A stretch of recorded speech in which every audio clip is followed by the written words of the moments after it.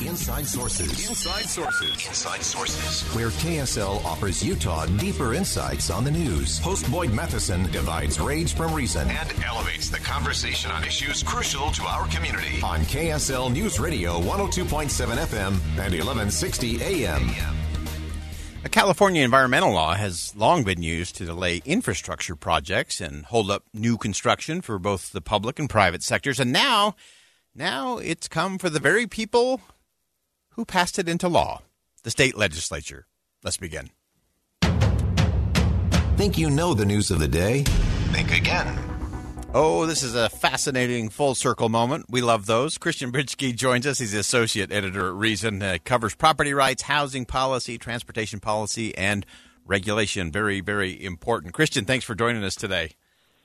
Yeah, thanks for having me on. So here we are talking about California's landmark environmental law. So for those of our listeners who aren't tracking this behemoth, give us the backstory in terms of what that law is, what it has allowed to happen, and where we are now.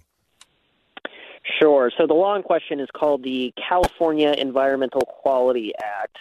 A lot of states have laws like this. California's is by far the most expansive, most strict, and basically what it requires is that if ever there's a project that requires a discretionary government approval of some kind, then the environmental impacts of that project have to be studied and examined, and then alternatives that might impact the environment less have to be studied as well. And when I say, a project, that could be anything from a new highway to maybe a new apartment complex that requires some sort of discretionary approval from a government agency, to a new bike lane, any sort of thing like that. So the law is quite expansive as far as what it requires the environmental impacts to be studied. And then as well, it's very expansive as far as the types of environmental impacts have to be studied as well. Everything from, its effects on air pollution to traffic to, Native American archaeological resources to, just the aesthetics of a neighborhood, what have you. So it's quite expansive law.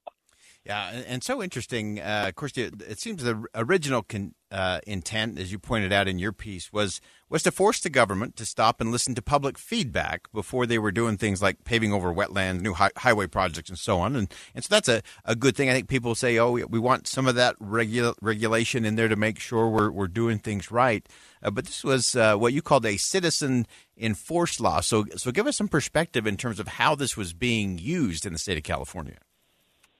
Right. And so, again, as you mentioned, the intention was to stop government bureaucracies from, just bulldozing over the state while approving new infrastructure.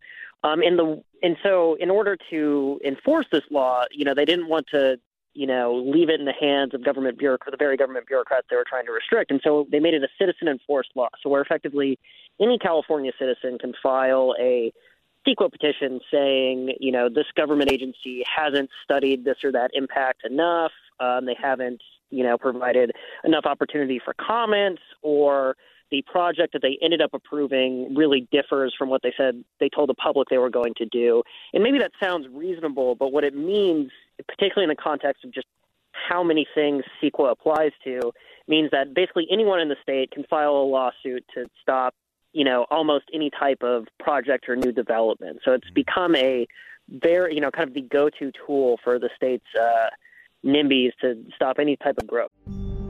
It's the story of an American held in a dark Venezuelan prison. Then all of a sudden they all kind of lined up. They pointed their guns at me. And this is the point where I thought, I'm going to die today. I'm Becky Bruce. I spent a year working on Hope in Darkness, which now has more than 2 million downloads. Find it on kslpodcast.com or wherever you listen to podcasts. Yeah. In fact, you mentioned in your piece that many have sort of pointed to this as some of the reason behind some of the housing shortages there in California, because some of these housing developments or apartment buildings have been delayed for years and years, maybe by as you said, a citizen with a couple $100 who could just slow down that process. Right, absolutely. So, I mean, yeah, you have cases of, an apartment building that needs some sort of discretionary approval from a local government. A neighbor who doesn't like that building can file a CEQA lawsuit and, stretch out the approval of that project for, years, as litigation plays out. In fact, there was a recent study from the law firm Holland & Knight that found that about half of California housing projects, or half of the units California builds each year, are hit with CEQA lawsuits. So about 50,000 housing units each year are challenged under CEQA lawsuits. Wow.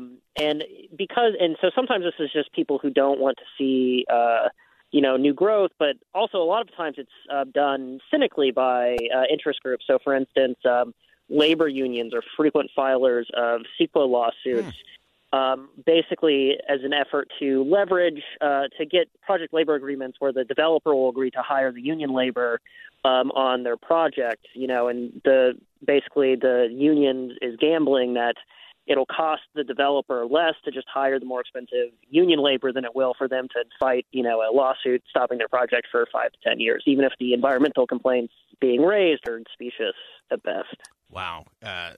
That is stunning. And I think we can all agree that some regulation, some oversight, those are good things. We all want to have that to make sure we're being careful stewards of the environment. Absolutely. Making sure we're factoring in all the things that are going to impact a neighborhood or a community. Absolutely. But we've seen this now weaponized, as you just described, for labor unions to basically use it as a threat or as a blackmail strategy to get their people hired on these projects. And so now bring us to this full circle moment where now the very people who passed this bill are now going to be experiencing the worst of the impacts on it. Explain that.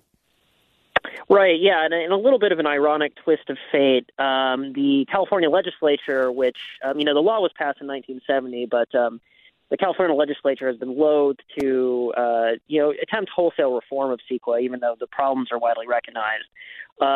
So fast forward to 2022, the California legislature is in the process of trying to build a new office annex next to the Capitol building, and a local group of, taxpayer advocates, small business groups, environmentalists filed a CEQA lawsuit claiming that they didn't disclose enough details about what the project would look like, that they hadn't studied enough alternatives to building this new office, and they filed a CEQA lawsuit to require more thorough environmental review, and they got an appeals court to agree with them. So now this massive $1.3 billion legislative office complex is on hold for the time being while they go back and do the CEQA-mandated studies. Oh, that is irony of ironies. So fascinating, and that's often what happens. Even things that are put in for good intentions in the beginning, through that bureaucratic process, can unravel in a big hurry. And this is one of those that is just extraordinary in the state of California, and a good reminder for a lot of the other things we see, both at the local levels, state levels, and most definitely with a lot of the federal government regulation that we see back in Washington, D.C. Christian Britschke is associate editor at Reason. Always appreciate his perspective, and this was a great one. Christian, thanks so much for weighing in today. Yeah, thanks for having me on. That's Christian Britschke, and this is just so ironic. Again, basically anyone in California can file that lawsuit based on this piece of legislation to slow down, whether it's a home building, a project, a road. And again, we want to make sure we're doing the right things. Do we need to make sure we're checking on things that might impact the environment? Yes. And should it be able to be used just to slow down a project you don't like or an organization you don't like? No, that's not the way it's supposed to be done. And you have to be careful. So now the state legislature, which passed the bill, is now in this dust-up that they have this massive Capitol Annex project to expand their government offices there in California, and it is stuck and stopped in litigation and probably will be for a few years. Also thought it was ironic that 50,000 housing units have been caught and tied up for years in this kind of, and again, it can be raised by anyone with a couple of $100 to actually file it. That's not the way it's supposed to be done. Got to do better than that for sure.